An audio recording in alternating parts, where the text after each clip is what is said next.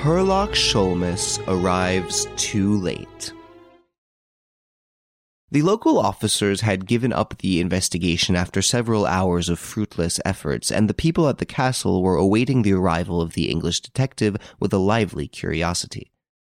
At first sight, they were a little disappointed on account of his commonplace appearance, which differed so greatly from the pictures they had formed of him in their own minds. He did not in any way resemble the romantic hero, the mysterious and diabolical personage that the name of Herlock Sholmes had evoked in their imaginations. However, M. Devan exclaimed with much gusto, "Ah, monsieur, you are here. I am delighted to see you. It is a long-deferred pleasure. Really, I scarcely regret what has happened, since it affords me the opportunity to meet you. But how did you come?" "By the train." "But I sent my automobile to meet you at the station." "An official reception, eh? With music and fireworks? Oh no, not for me. That is not the way I do business," grumbled the Englishman. This speech disconcerted Devan, who replied with a forced smile, "Fortunately, the business has been greatly simplified since I wrote to you." "In what way?" "The robbery took place last night." "If you had not announced my intended visit, it is probable the robbery would not have been committed last night." "When, then?" "Tomorrow or some other day." "And in that case, Lupin would have been trapped," said the detective. "And my furniture?" "Would not have been carried away." "Ah, but my goods are here. They were brought back at 3 o'clock. "By Lupin." "By 2 army wagons."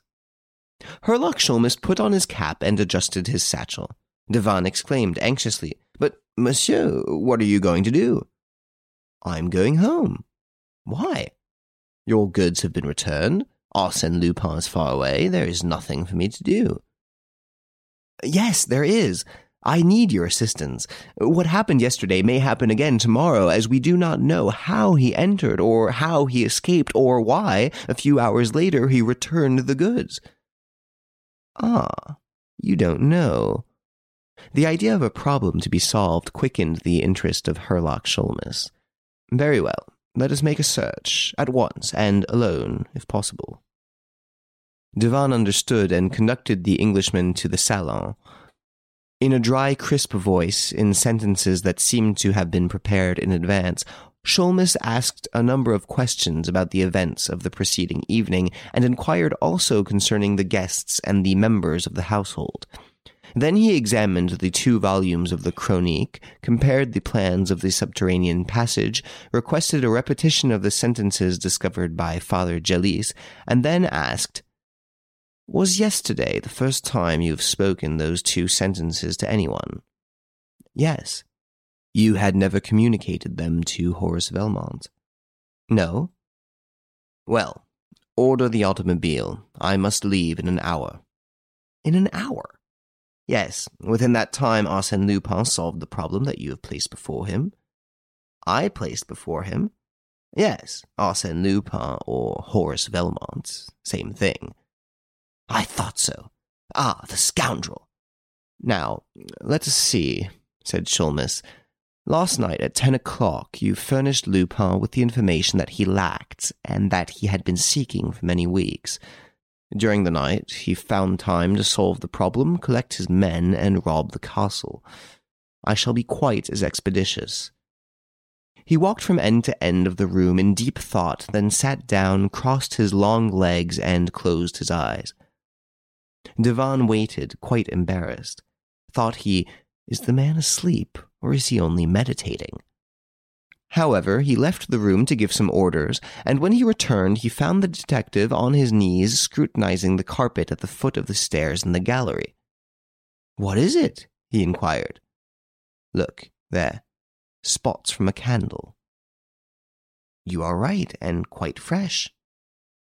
"And you will also find them at the top of the stairs around the cabinet that Arsène Lupin broke into, and from which he took the bibelots that he afterward placed in this armchair." "What do you conclude from that?" "Nothing. These facts would doubtless explain the cause for the restitution, but that is a side issue that I cannot wait to investigate. The main question is the secret passage. First, tell me, is there a chapel some 200 or 300 meters from the castle? Yes, a ruined chapel containing the tomb of Duke Rollo. Tell your chauffeur to wait for us near that chapel. My chauffeur hasn't returned. If he had, they would have informed me. Do you think the secret passage runs to the chapel? What reason have— I would ask you, monsieur, interrupted the detective, to furnish me with a ladder and a lantern. What? Do you require a ladder and a lantern? Certainly, or I shouldn't have asked for them. Devan, somewhat disconcerted by this crude logic, rang the bell. The two articles were given with the sternness and precision of military commands. Place the ladder against the bookcase, to the left of the word Thibermesnil. Devan placed the ladder as directed, and the Englishman continued. More to the left, to the right, there. Now, climb up. All the letters are embossed, are they not? Yes. First, turn the letter I one way or the other. Which one? There are two of them. The first one. Devan took hold of the letter and exclaimed, Ah, yes, it turns toward the right. Who told you that? Herlock Sholmes did not reply to the question, but continued his directions. Now, take the letter B. Move it back and forth as you would a bolt. Devan did so, and to his great surprise it produced a clicking sound. Quite right, said Sholmes. Now, we will go to the other end of the word Thibermesnil, try the letter I, and see if it will open like a wicket. With a certain degree of solemnity, Devan seized the letter. It opened, but Devan fell from the ladder, for the entire section of the bookcase, lying between the first and last letters of the word, turned on a sprocket and disclosed the subterranean passage. Herlock Sholmes said coolly, You are not hurt. No, said Devan as he rose to his feet. Not hurt, only bewildered. I can't understand now. Those letters turn, the secret passage opens. Certainly. Doesn't that agree exactly with the formula given by Sully? Turn one eye on the B that shakes, the other eye will lead to God. But Louis XVI? Asked Devan. Louis XVI was a clever locksmith. I've read a book he wrote about combination locks. It was a good idea on the part of the owner of Thibermesnil to show His Majesty a clever bit of mechanism. As an aid to his memory, the king wrote 3, 4, 11, that is to say, the 3rd, 4th, and 11th letters of the word. Exactly, I understand that. It explains how Lupin got out of the room, but it does not explain how he entered, and it is certain he came from the outside. Herlock Sholmes lit his lantern and stepped into the passage. Look, all the mechanism is exposed here, like the works of a clock, and the reverse side of the letters can be reached. Lupin worked the combination from this side, that is all. What proof is there of that? Proof? Why, look at the puddle of oil. Lupin foresaw that the wheels would require oiling. Did he know about the other entrance? As well as I know it, said Sholmes. Follow me. Into that dark passage? Are you afraid? No, but are you sure you can find the way out? With my eyes closed. At first they descended 12 steps, then 12 more, and farther on 2 other flights of 12 steps each. Then they walked through a long passageway, the brick walls of which showed the marks of successive restorations, and in spots were dripping with water. The earth also was very damp. We are passing under the pond, said Devan, somewhat nervously. At last they came to a stairway of 12 steps, followed by 3 others of 12 steps each, which they mounted with difficulty, and then found themselves in a small cavity cut in the rock. They could go no further. The deuce, muttered Sholmes. Nothing but bare walls. This is provoking. Let us go back, said Devan. I have seen enough to satisfy me. But the Englishman raised his eye and uttered a sigh of relief. There he saw the same mechanism and the same word as before. He had merely to work the 3 letters. He did so, and a block of granite swung out of place. On the other side, this granite block formed the tombstone of Duke Rollo, and the word Thibermesnil was embossed on it. Now they were in the little ruined chapel, and the detective said, The other eye leads to God. That means to the chapel. It is marvelous, exclaimed Devan, amazed at the clairvoyance and vivacity of the Englishman. Can it be possible that those few words were sufficient for you? Oh, posh, declared Sholmes. They weren't even necessary. In the chart in the book of the National Library, the drawing terminates at the left, as you know, in a circle, and at the right, as you do not know, in a cross. Now, that cross must refer to the chapel in which we now stand.